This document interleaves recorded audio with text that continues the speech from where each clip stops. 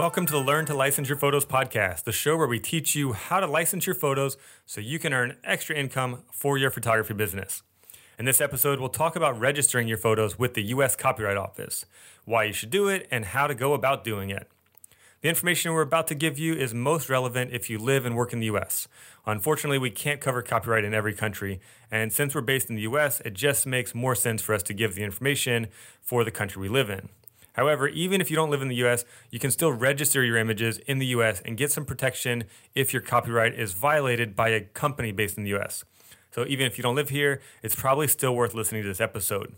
I need to give a big disclaimer in this episode. I'm not a lawyer, and you should not take anything I say as legal advice. You should always consult a local intellectual property attorney for your personal legal needs. Also, if you have not done so already, please hop over to the first episode of this podcast and listen to at least the first half of that one. It'll help give you the necessary context to make more sense of the rest of the episodes of the podcast, including this one. All right, let's dive in. What does it mean to register your photos with the U.S. Copyright Office? The U.S. Copyright Office is an official United States government agency. Essentially, when you register your images with them, you're making an official claim that shows you are the copyright owner of a particular photograph or group of photographs. That way, if anyone ever infringes upon your copyright, it removes any question as to who is the owner of that intellectual property. It's basically proof that you are the owner. Now, why do we do this, and what benefit do we get out of it? Well, if no one ever steals your photo, you don't get anything out of it. It's a precautionary measure put in place so in the event someone does steal your work, you have a lot more protection than if you didn't register. That means you can get more money from the offender. If your images aren't registered, the offending party can ignore you and not pay anything. They can take down or remove a photo from wherever it's used and still not pay you.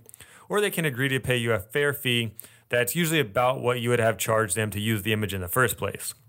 However, if the photo is registered, your argument against the infringer is a lot stronger and makes it a lot less likely that a company will ignore you when you come knocking at their door, asking for a payment. You can demand quite a bit more money from the offender and have direct access to a federal court if you decide to file a lawsuit. And if you do decide to file a lawsuit, the odds of an IP attorney taking your case go way up if your images are registered. If they aren't registered, you might have a hard time finding a lawyer that will be willing to help you. But if they are registered, the lawyers will have a leg to stand on and will most likely be happy to take on your case. Now, how much more money can you demand if your photos are registered?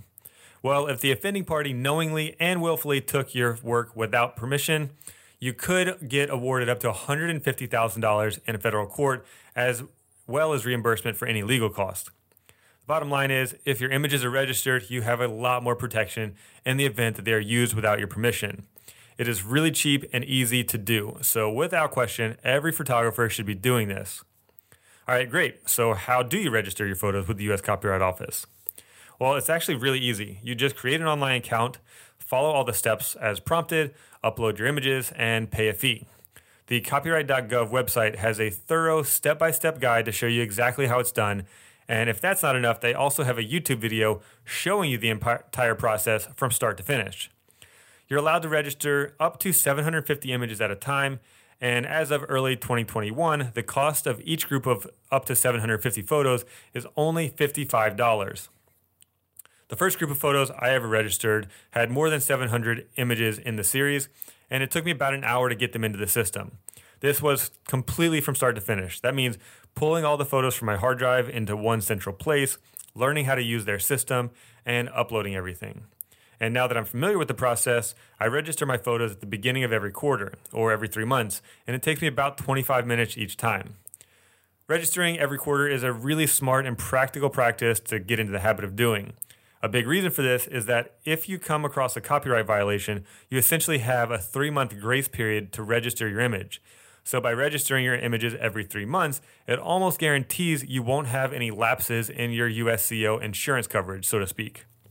In the show notes to this episode, we have links to the U.S. Copyright Office website that includes their step-by-step guide, the video, the frequently asked questions, and other helpful documents. So what do you do if someone has used your photo without permission and your photos are registered with the Copyright Office? Well, unfortunately, we can't give you an answer to that exactly. Each case is different and there are way too many variables to consider. Large infractions, litigations, and lawsuits are a whole different beast that we just can't get into in this episode. We'll probably have some info on that in a later episode, but the best thing we can tell you to do is contact an attorney that specializes in copyright law or visit our friend Rachel Brinke at thelawtalk.com for additional resources and information. We can tell you, though, that it's better to contact the lawyer first before contacting the offending party. And as part of that early process, you should also be documenting everything. So if your photos are printed somewhere, take pictures of them, have copies of that printed material. If they're posted online somewhere, take screenshots and document everything the best you can. Talk to the lawyer and don't reach out to the offending party yourself before you contact that legal entity that's going to be helping you. In the Learn to License Your Photos course, I go through a case study from a time when I won a $15,000 settlement on an infringement case. And that wasn't even with the registered photo. And I tell you what, I'm kicking myself in the butt right now because had that image been registered with the USCO, my payout would have been a lot bigger than that. So I hope you found this info on registering images helpful. And when you decide you want to dive deeper into these topics and learn everything I possibly have to share with you about making more money by licensing your photos, you can sign up for the Learn to License Your Photos course at licenseyourphotos.com.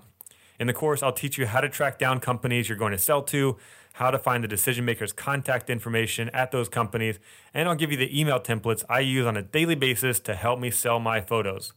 And you'll also get access to our private Facebook community where we share our tips, tricks, wins, and ask specific questions to help get information from other photographers who are putting their licensing mindset to work and selling their photos. And as a way to show our appreciation for you taking your time to listen to this podcast, you can use the promo code THANKYOU to get 25% off the course.